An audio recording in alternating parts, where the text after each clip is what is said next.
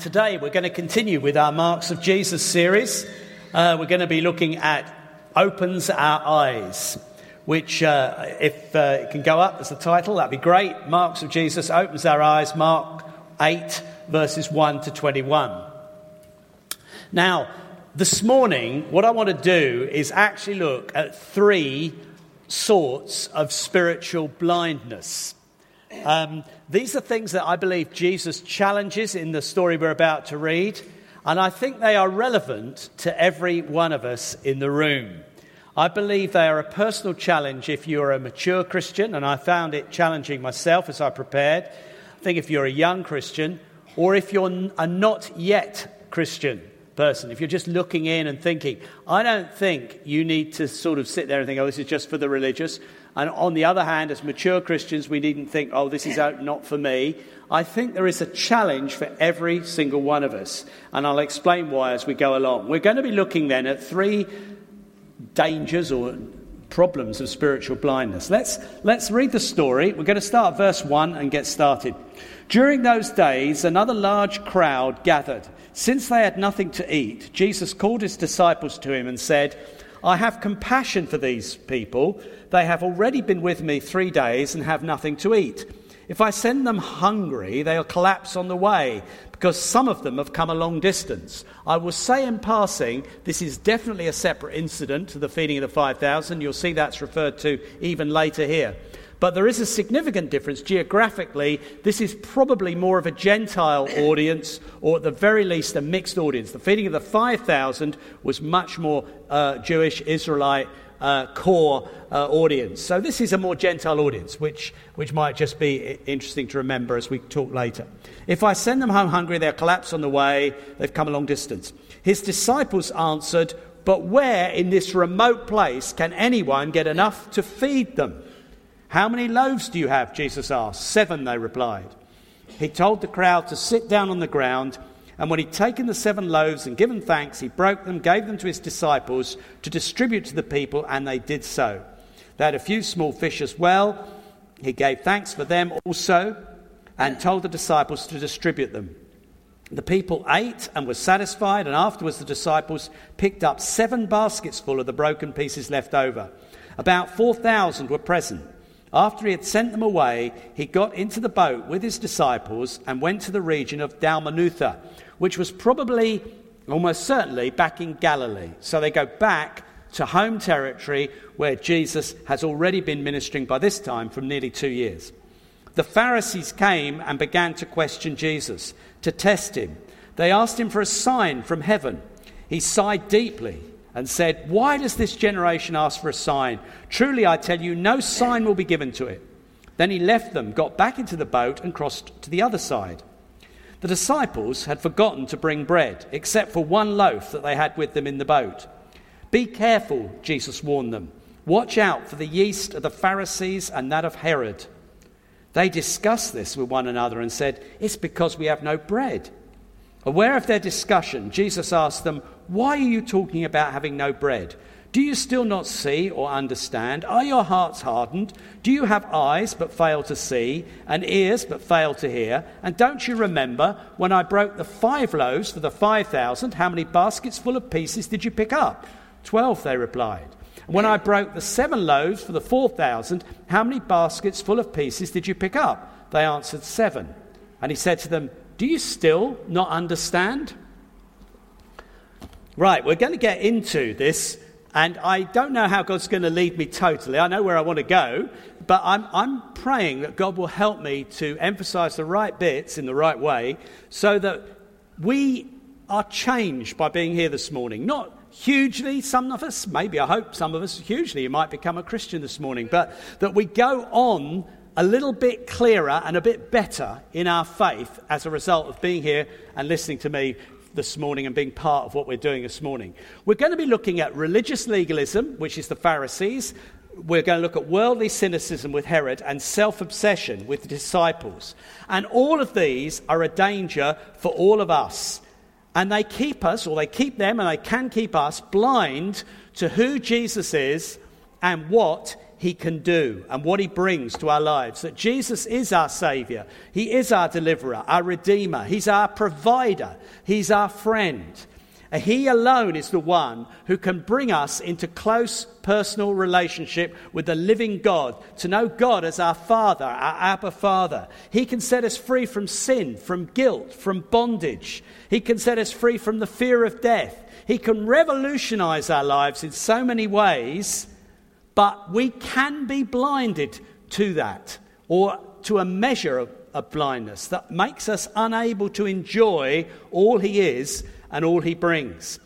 And lest we think this doesn't apply to us, let me remind you of verse 15, which we've just read.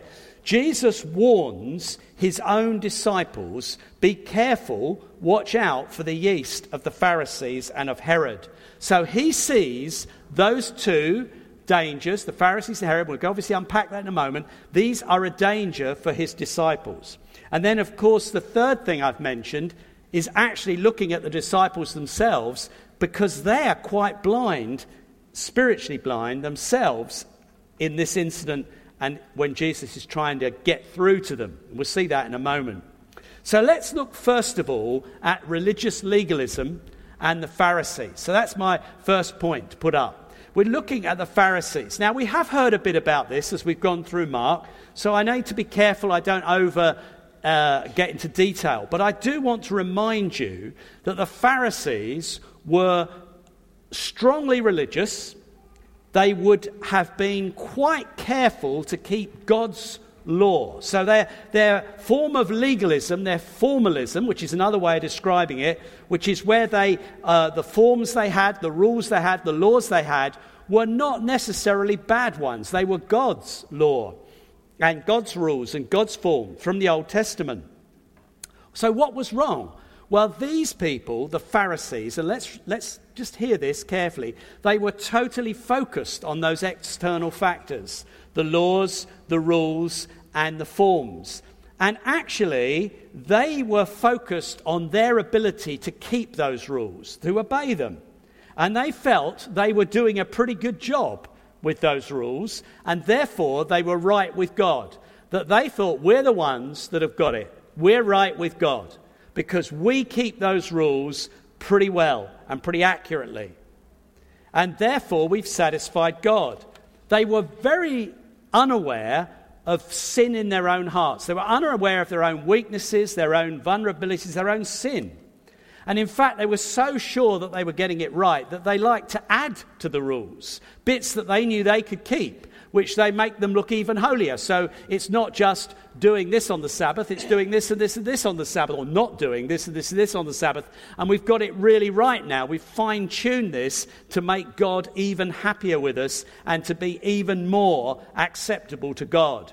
And from that position, they looked down on anyone who didn't keep their standards. Now, we could go all over the Gospels to illustrate this, but one illustration's enough because it sums up the whole thing. Let's put it up. Luke 18, 9-14. Here it is, a Pharisee, and it shows you what they're like.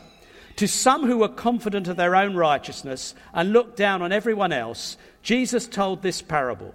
2 men went up to the temple to pray, one a Pharisee and the other a tax collector. The Pharisee stood by himself and prayed, God, I thank you that I am not like other people, robbers, evildoers, adulterers, or even like this tax collector. I fast twice a week and give 1/10 of all I get. But the tax collector stood at a distance. He would not even look up to heaven. He beat his breast and said, God, have mercy on me, a sinner.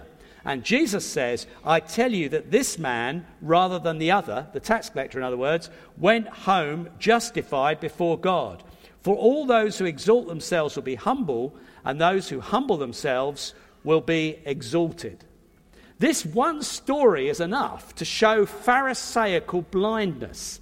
It's a horrible thing where he is so convinced that he's got it right, that he fasts twice a week, gives 1/10 of all he's got, that he's right with God in that on the basis of his performance, and actually other people are way short. And this tax collector is a good example of people who are way short. But actually the whole thing's the other way around. The tax collector who's saying, God, I'm a sinner, have mercy on me, he's the one who goes home justified. The other one, his prayers aren't even hitting the ceiling. Now, this Pharisaical problem, religious legalism or formalism, made them blind to who Jesus was. And that's what's going on in verses 11 to 13. We haven't time to over-explore it, but let's just remind you that Jesus went back to Dalmanutha, which I said, and I think I'm accurate from my commentaries, I've checked it out, this was back in Jesus' home territory. So when they ask for a sign, that is in a context, in an area where in the last 2 years, Jesus has healed thousands of people. He's healed lepers. He's raised the dead girls. The Jairus' daughter's incident happened here. He's fed 5,000. He's done all sorts of things within easy travelling distance of where these guys are saying, we want to see a sign to test him. A sign from heaven, they call it. Now, this demand for a sign is laughable if it wasn't so sad. It's a sign of hard hearts and blind minds, unbelief. The Pharisees actually knew of and had seen plenty of miracles, but they didn't recognize any of them as what they considered a sign from heaven. They had their own preconceived ideas of what the Messiah would do, what the Son of God would do, what a sign from heaven would be. And they explained away all that Jesus had done. And you can readily read it in the Gospels. Sometimes they got very uppity about the circumstances. So when Jesus healed someone on the Sabbath, they could watch someone be miraculously healed and dismiss it because he can't be any good, he did it on the Sabbath. And another time when it really, was really in their face, their explanation was, yeah, that's pretty impressive, but that's done by demonic power. So yes, there's an impressive miracle, but it's a demonic miracle. And it goes on. And they call Jesus even a deceiver. With all the wonderful teaching and the wonderful things he does, they are just not open to the fact that if he doesn't fit what their preconceived ideas are of the Messiah and the Son of God, he is not the real deal. And so this sign from heaven, they want yet more, and they're not going to get it. It says Jesus sighed deeply, verse 12. Now that means a deep groan. Oh, Jesus, right in his spirit, felt the pain and the despair almost at these guys. The pain and the anger, I was going to say. He sighed deeply. It's a deep emotional reaction. He's not superficially brushing them aside. He's deeply grieved. These are the people who know the Bible. They should be the most clear-sighted of anybody, and they're totally blind. And another sign won't make any difference, and he's not going to give it to them. Now, let's be careful, because I would say to you, this sort of spiritual blindness, Pharisaical blindness, is very, very common. And let me start by saying it is not merely common in church or in religious circles. I think a Pharisaical attitude that blinds you to Jesus is very common even in atheist circles. I find it quite commonly, even in one-to-one conversations, though people are often quite courteous. But if you look at someone like Richard Dawkins with his writing and polemics, it's Pharisaical. Honestly, it is. It really is. Where there is an absolute convinced, I'm right, my way of seeing the world is the only right one. And then there's a sort of probing question. If there's a God, why doesn't he? And you lay down the terms like the Pharisees. You know, we want a sign from heaven that we're happy with. If there's a God, why doesn't he do what I think he should do? Why doesn't he do what I believe, and I'm very convinced, would be the right thing for him to do? And so on and so forth. So you're saying you're the final arbiter of truth. You're saying God's got to perform according to your rules. And actually with that often goes a dogmatism and a judgmentalism of other people. And funny enough, in the category I'm talking about, it's often Christians. There's a judgmentalism and a dogmatism in modern atheism which wipes aside faith and Jesus. But of course, Pharisaical blindness is also a problem for those who follow religion. All religions are prone to it. Many of them are almost built on it. But actually, Christianity, which shouldn't be like that, can also be, sadly, infected with it. It can be a common problem. That's why Jesus talked about it as a yeast. He said, beware of the yeast of the Pharisees. Now, you'll all know what yeast is. Yeast is something that you put in bread and it infects the whole lump of dough. You just need a small bit and it spreads through the whole lump. It's a breeding, living, multiplying thing. And in the end, it changes the character of the whole lump. The whole lump's character is changed. Now, a pinch of legalism and Pharisaical pride can spread and infect the whole lump. Whether that is the whole person, the whole church, the whole denomination, the whole movement, the whole group. It's a pretty deadly thing. And once it gets hold, it can spread. And Paul, the Apostle Paul, had seen it happen in a brilliant church in Galatia, which had started off so well, full of the Spirit, going for God, believing the gospel, and had been infected with legalism. And he writes this to them in Galatians 5, verses 7 to 9. You were running a good race. Who cut in on you to keep you from obeying the truth? That kind of persuasion does not come from the one who calls you. A little yeast works through the whole batch of dough. And he's saying, you've had people adding rules, adding laws, telling you you're not really saved unless you do this, that, and the other than your walk with Jesus, your relationship with him. Come back to the Spirit, to freedom. That's his appeal in Galatians. And it's a powerful one. So yeast and legalism as a model or a picture of legalism is a really consistent picture in the Bible. Yeast is often seen as a negative thing, by the way. Not every time in the Bible, but it's often a picture of something evil or corrupting, and it certainly is here. The trouble is, this sort of Pharisaical attitude, legalism, leads to a skepticism about everything that doesn't fit our preconceived ideas. And there's always a danger of that we become skeptical of that which doesn't fit our box or boxes. That's how it starts, and that's how it started with the Pharisees. But it often goes beyond that to being aggressively negative about that which doesn't fit our boxes and condemning. And there's a real danger of a hardness of heart which is quite harsh towards those who don't fit with the way we see things. And I just want to say we always need to watch it, like Jesus said. Beware, be careful, keep out, watch out, Jesus said, for this yeast. I think it can happen to new movements of God and old movements of God. It can happen to young people and it can happen to old people. It can happen to new school and old school. Honestly, it can. It's a spirit where you get the idea that you are right and your way of doing it is the only way to do it. And actually, Jesus is only really happy with your particular way of doing things. We just got to ease back. We've got to walk in relationship with him and be careful we don't let that sort of thing grow in our heart or our church or whatever we're part of. Because this causes Jesus distress. He sighed deeply. I do not want to make Jesus groan, do you? Do you want to make Jesus groan? See, all the way through what we're looking at this morning, we've got to remember Jesus Christ is the same yesterday, today, and forever. Now, quite often that's a very comforting thought, but this morning it's going to be slightly uncomfortable because this is the same Jesus, and he really doesn't like this stuff. I don't want to make him groan. I want him to be happy with me. But there is good news because yeast is only a picture, and the Bible does give us grounds for believing you can get rid of this. It doesn't have to be irreversible. Let's look at Paul, 1 Corinthians 5, if you could pop that up please, verses 6 to 7. Writing to them he says, your boasting is not good.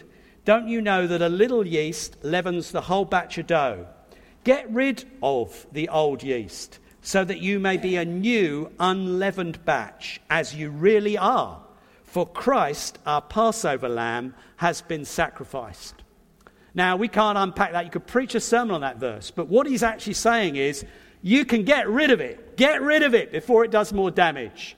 You don't have to be a yeast-ridden old lump of dough. You can be new, unleavened batch, which is what you really are. Jesus has died for you. Restore yourself to that freshness. We can always do some work. We will do as we finish this morning. We'll have a reflective time on all three of the things I'm going to talk about. And we may need to say, Lord, I've got very judgmental. I've got very harsh on those who don't fit my model or what I think is the great way of doing things. Lord, I'm sorry. I just want to get rid of the yeast. We can do it.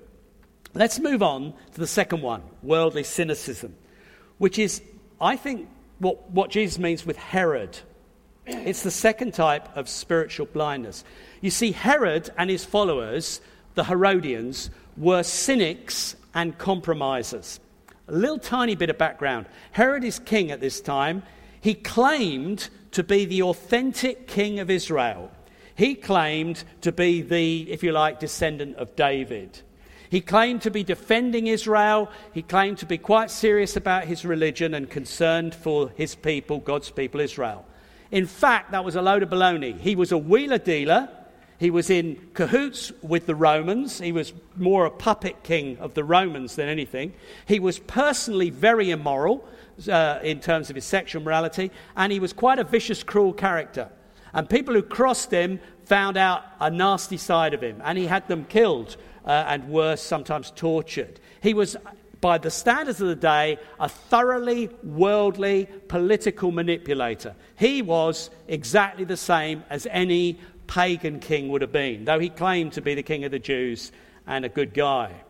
He's actually very conflicted and compromised. We're not going to read it, but you see it in the story of John the Baptist, which some of you will know, I'm sure, that he was sort of fascinated by John the Baptist, and we're told he even liked to hear John the Baptist speak.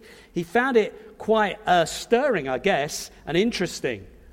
But he himself was an immoral, proud, conceited man, and he got himself in a complete mess with the whole John the Baptist thing, where his boasting and his immorality led him to be in what he saw as a real dilemma. He'd either got to have John executed to please his wife and her daughter. He'd got Dancing Salome, you probably know the story, and his pride in front of his head, or he'd got to back down. He wasn't going to do that, so he had John executed, just like that.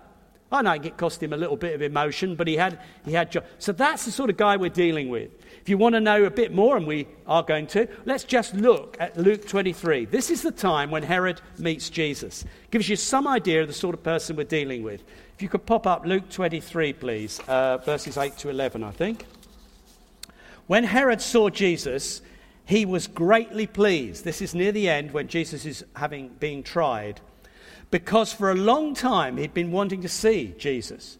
From what he'd heard about him, he hoped to see him perform a sign of some sort. He plied him, that's Jesus, with many questions, but Jesus gave him no answer. The chief priests and the teachers of the law were standing there, vehemently accusing Jesus. So you've got this, I'd quite like to see one of your miracles. Meanwhile, he's got the religious figures who he's trying to keep sweet, really in his ear about Jesus. So then Herod and his soldiers ridiculed and mocked him. Dressing him in an elegant robe, they sent him back to Pilate. So it gives you some idea of Herodian. Now, I'm not suggesting anybody in this room is as nasty as Herod, but what he stands for is compromise. He stands for a bit of religious fascination, but underneath a worldly wise, this is when I'm going to do things basically the way the world does. It's a compromise situation. And Jesus said it's a yeast that can infect even his own people. And actually, I think in our culture, and even in Christian circles, there is a danger of this yeast. Now, I even wonder if it's more this one nowadays than the Pharisee one, although I wouldn't say that particularly, because I think you can get all sorts of brands of Pharisaicalism. But let me explain. I think in our day and age, it's very easy to be fascinated by spirituality, miracles, strange things, whilst all the time being very light indeed on personal holiness, sexual morality, what you feel about all sorts of things. You just take your values from the world. You're interested in the fizz and the pop, but you're not interested in something that affects you and how you live and puts you at variance or in conflict even with the world around you. You want to flow with the world around you, but you like a little bit of special religious tickle on the side, tickling your fancy on the side, whatever that means. Better be careful. Commitment to Jesus as Lord is not popular with that sort of person, because that makes an impact on your life. Now, I think there is a real danger of that in Christian circles. And there's a danger of that on the edge of Christian circles, that people come to look at the gospel and they're sort of interested in the spirituality and this and that, but they want it on their own terms. They want to be able to keep it with other things. I want to keep it with all my meditation, my yoga. I want to still be quite relaxed about my personal relationships and my personal morality, but I don't mind a little bit of special stuff in there, bit of fizz and pop. I wouldn't mind a bit of healing. Okay, but that's not how it works. That's not how it works. Jesus has all of you. Yeah, you can get the door open by miracles, and Jesus is a miracle worker, but he's not just a miracle worker. You can't just have that. You've got to have the whole deal. You've got to submit your life to him. You've got to let him deal with your sin, and you've got to come under his lordship in your life. And I think sometimes if we stay too much in that mind frame, we are going to end up cynical and unbelieving, which can happen, because Jesus doesn't please us. He doesn't answer all our prayers exactly as we want. He doesn't heal us every time. We don't get the performance we wanted from him, and so we quite quickly start mocking him and turn our back on him. Now, we may not do it as openly as Herod, but that's what he did. And I think we need to see this is a much bigger thing than just the superficial acts of Jesus, which I want to emphasize. I want to see more miracles and more healings. I am no way. I've spent 40 years looking for more of and seen more sometimes than I did 40 years. More of the charismatic, more of the supernatural. I am 100% committed to it. But it is not all about that. Faith in Jesus is not built on miracles, and it's not sustained by miracles and healings. That is not what we build our faith on. It's not what we sustain it on. Sometimes we get overexcited about stories of very remarkable things that happen. That's great, but that's not what we build our faith on, because if we do that, when something unremarkable and disappointing happens, our faith could collapse again. So that's not how we build it. We build it on a personal relationship with Jesus, that he is the Son of God, our Saviour. We build it on the fact we needed him to die for our sins. We were sinners, lost, dead in our sins, and he made us alive. And he doesn't owe us anything, but he's given us everything, and it's all of grace. Amen? And we keep that in our hearts as central, which means we love him and we obey him. And yes, our faith does often bring amazing breakthroughs, but they aren't the things that keep us going. They bless us and we want to see more of them, but our faith is sustained by him, our relationship with Jesus, and the truth of what he brings. Any attitude of sign-seeking strikes at the root of what real biblical faith is. The Bible's order of events is this: these signs will follow those who believe. That's the Bible order of events, not the other way around. Hallelujah. So that's what we see in Herod, and here Jesus is very clearly warning his own followers about this mixture, this compromising, this spiritual fascination and a bit of desire for signs, but actually a worldliness that's in life and outlook. Each stage in church history throws up these dangers, but they often manifest differently. I'm not even going to get into over-exploring them today, but probably our yeast of Herod is different from 100 years or even 50 years ago. Maybe ours is more about materialism or the cult of self, or lacks spiritual, sexual morals and morality than it would have been. But it's in every age. There's always a need to be careful that we don't get into that mixture. Now, I want to finish with the third one, which is the disciples themselves. So I want to move on to their blindness, which is perhaps a little bit even nearer to home.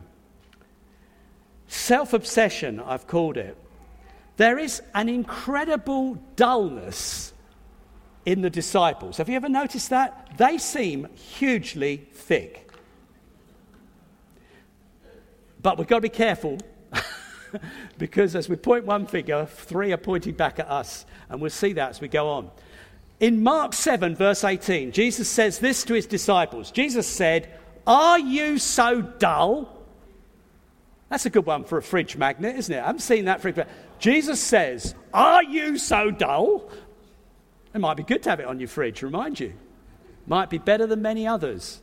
Because this is to the disciples. This isn't to the Pharisees. It's not to the Herodians. It's to the disciples. And here he gets pretty irritated, probably the most irritated almost, or one of the most irritated that you see recorded with the disciples. It's worth looking at it again. Following the second incredible miracle of provision, where Jesus has fed 4,000 people with 7 loaves, he gets in a boat and he takes the disciples on the first of 2 boat trips which have been described to us. It might be worth saying, in passing, the disciples seem to have learnt nothing from the feeding of the 5,000. They show the same paucity of faith.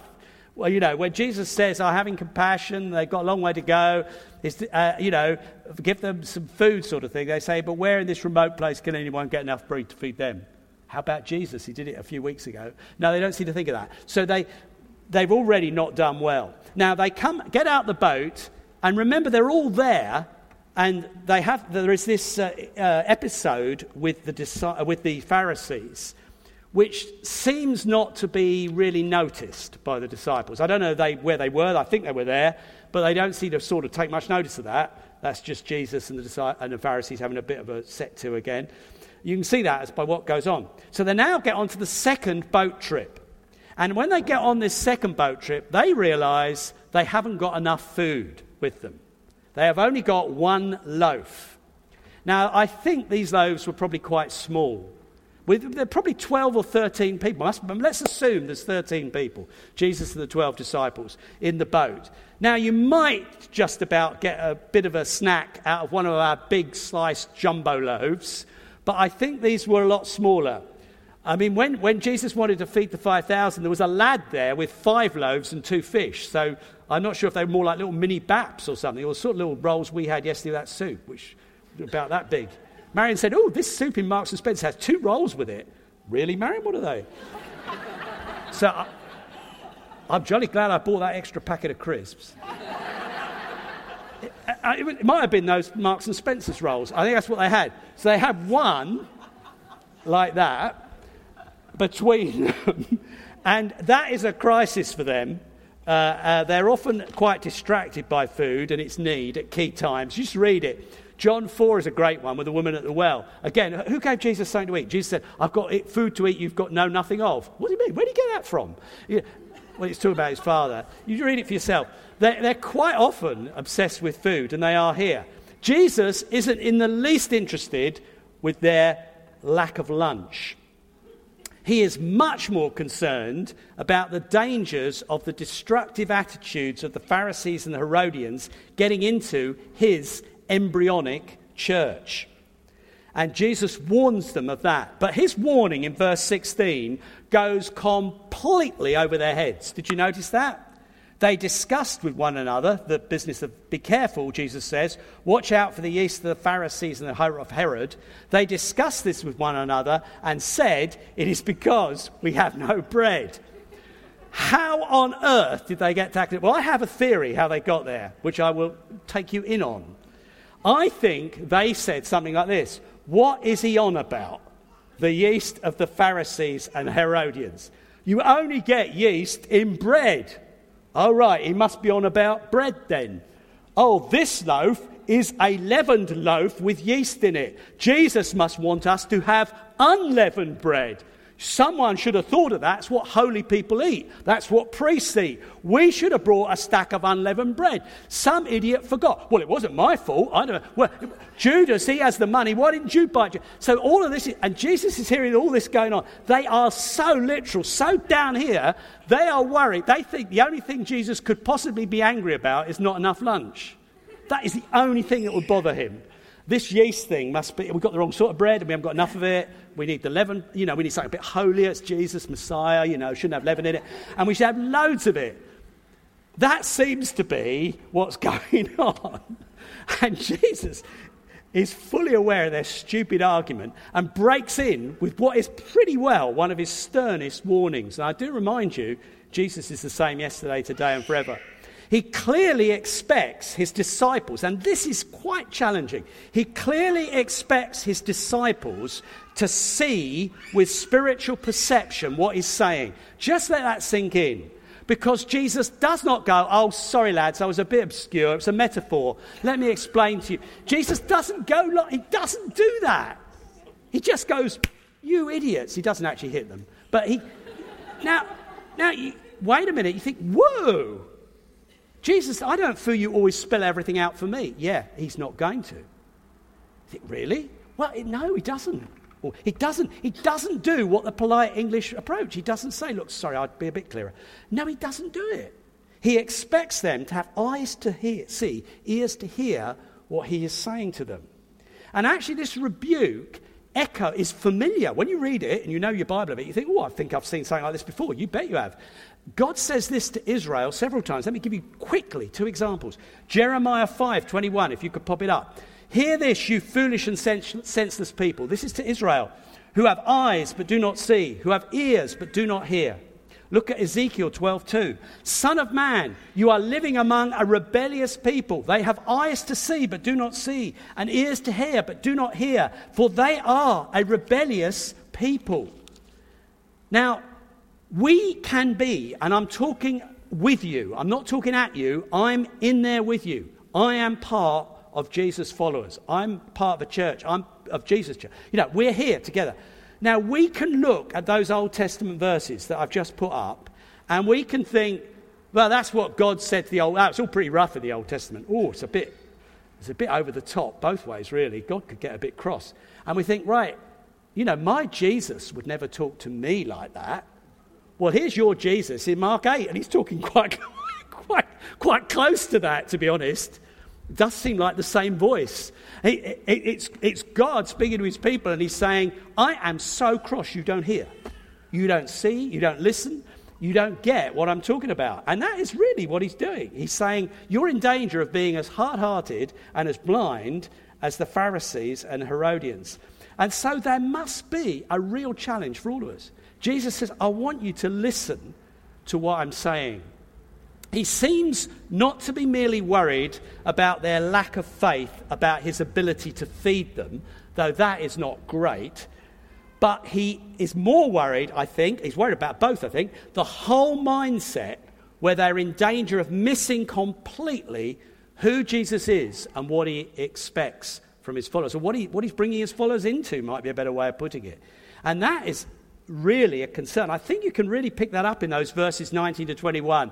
It's almost like a parent with a slightly slow child. Jesus is spelling out the 2 miracles. It's fascinating as you read it. And again, it's quite amusing. And he's getting them to remember what happened. What did I do? When I fed the 5,000, how many loaves? 5. How many left over? 12 baskets full. That is quite remarkable, isn't it? 5,000, 12 baskets. You know, you feel he's starting to say, get something out of this. Well, you say, yeah, why is that? Well, I think he's saying, first of all, I can provide for you. For goodness sake, stop worrying about your one loaf. I can provide. But I actually think he's doing something more as well. He's saying this is a big moment in God's history. This is an epoch-making moment. It is. This is similar to what happened when the Red Sea separated, when manna came from heaven. And it is. It is a God miracle. I know we all see provision. We do, because the same Jesus is with us. But this is an epoch-making miracle. I'm not exaggerating. This is something remarkable. They are meant to get. The guy in the boat is the same person who could split the Red Sea and feed 3 million with manna in the desert. This is epoch-making. This is something remarkable. And there should be a prophetic sensitivity, even, I would argue, to the numbers 12 and 7. I don't want to read a lot into it. It's just if you've got eyes to hear, eyes to see and ears to hear, this is something big. Get it. Get it that the guy in the boat with you is something more than just a good teacher. Do you get it? And I mean, the disciples are just so funny. I love it. Jesus goes, right. I mean, you can see it's like a child. So, right, when I fed the 5,000, how many baskets full over? You can almost see them, 12. And when I fed the 4,000, how many baskets full over? What, 7? And you can see the intensity in his eye. Yeah. Yeah? So, and do you get it? Not really. Do you still not understand? It's like, you don't get, I could feed you 12 scruffs with one loaf if I wanted to. And second, do you not think that's quite remarkable? Do you not get who I am? Do you not get what I'm here to do? Now, actually, they don't, and this is the point. I've got to make it. I'm sorry, I've got to make it. It's the punch, really. Why don't they get it? Because they are obsessed with their own needs and their own minor inconveniences. The Pharisees rejected Jesus out of hand. They didn't have any time for him. Herodians cynically dismiss him as a mildly fascinating miracle worker and a bit of a religious fruitcake. But these guys are actually so busy with their own concerns that they don't appreciate who's right there alongside them and who he is and what he can do. And that is nearer to our dangers. So the disciples' problem is that they just are thinking about what's bothering them. Now you can think, well, how could that be so? How could they experience feeding 5,000, feeding 4,000, let alone the other miracles, and still be so slow to think that Jesus could provide for them and all that sort of thing? Well, actually, I think it's quite easy to understand. I think very, very simply, this problem was their problem. Oh, dear. That's what I think. When I read this, I thought, yeah, this was their problem. It was their food crisis. They really didn't care that much about 4,000 Gentiles going home hungry. 4,000 Gentiles, Jesus said, I have compassion on them. They could collapse on the way. Oh, really? Yeah, well, we haven't got any food. So 4,000 Gentiles going home, that's no problem, or maybe a mixed company. But they've not got enough for lunch. Now, that's a problem. That is a serious problem. And it's harder, too, to believe that Jesus can meet your problem. It's a weird mix, isn't it? And I think it's like us, that you can be much more troubled about your minor problems than other big major problems of other people, and that often it's a lot harder to believe God can meet your quite minor problem. It's funny, isn't it?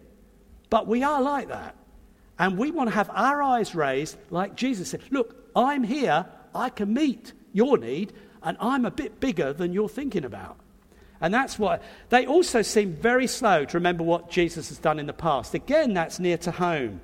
We can get overwhelmed by the present little crisis. It may be a big crisis, but overwhelmed by the present crisis and forget what we've known of the power and goodness of God in the past. Is that not what happens? I think it happens to me. You're overwhelmed by that, and that seems to happen. And they also, finally, seem to be very distracted by the practical problem, or I would say, who let the side down? Who forgot the food? I think they are quite into that. I think they're arguing together. And I think that's why Jesus sort of gets across. I think there's a little bit of performance-based relational thinking here. That, right, someone didn't get the catering right. Someone messed up with the loaves. And that is pretty well what's bugging them. That can be like us as well. Jesus says, I am not concerned about that. I'm concerned about you getting legalistic like the Pharisees. I'm concerned about you getting worldly and compromised like Herod. And I am very concerned that you are so locked into yourselves and your bodily needs that I can't get your eyes up above whether you've got enough loaves or not. Jesus said, that's what's worrying me. I am not bothered about who forgot. And I think we can be like that. I think we can be, I can. Really can. I'm very prone, I think, to be worried about, who didn't get that right? We didn't, I'd like to see the equivalent to the catering done better. And Jesus says, I'm actually quite much more interested in the big stuff. Are people showing love? Is the legalism? Is the unbelief? Is the cynicism? Where are we? Are you loving me and worshipping me? Are you seeing who I am, the Son of God? And are you, in a way, lost in wonder, love and praise? I feel this is a challenge, isn't it? It's a challenge for me, honestly. Encouraging concluding comments. Despite their dullness, Jesus does not give up on the disciples. He keeps working on them. In a way, he demonstrates that he knows their frailty, yet he also knows that in this little bunch there is the seeds of something big and wonderful, his church. And there are flickers of faith in them that turn up sometimes. There's flickers of love in them. There's flickers of change in them. And it really is about grace. It really isn't performance-based. It really isn't how the Pharisees work. And so Jesus is not writing them off for their failure. He's building their faith because Jesus knows if he can get their faith and belief right, ultimately the rest will be right. If he can get them to see who he is and believe what he can do, ultimately the rest will be okay. So that's where his battle is, his frustration. It's to raise their eyes, to learn that God is amongst them. This is an epoch, the new covenant. Everything's changing. I want you to be alert and to hear and believe what I say. Jesus really was who he said he was. He really did what he said he'd do. He died for our sins and rose again. He really did change everything. He's the Saviour of the world. He really has been able to put treasure in clay pots like you and me. Our bodies become temples of the Holy Spirit. We can know God as our Abba Father. Our minds can be renewed. We can be changed from one degree of glory to another. Let's cast aside all blindness. Don't let any yeast spoil that. That is a wonderful lump of truth, isn't it? It's wonderful. Let's keep with it. Let's watch out that we don't lose it. Let's not fix our eyes on our own petty needs, on our own personal agendas. Let's fix our eyes on Jesus, the author and finisher of our faith. Amen? Amen. Let's stand together and worship him for a minute or two. I'm sorry I haven't left long enough for the worship. I'd love to have done more. But you have to trust somehow that God's in what you say. And I pray that God's spoken to you. But I do want us to end with a song because I want us not to come forward this morning. I want us to do business on our own, worshipping.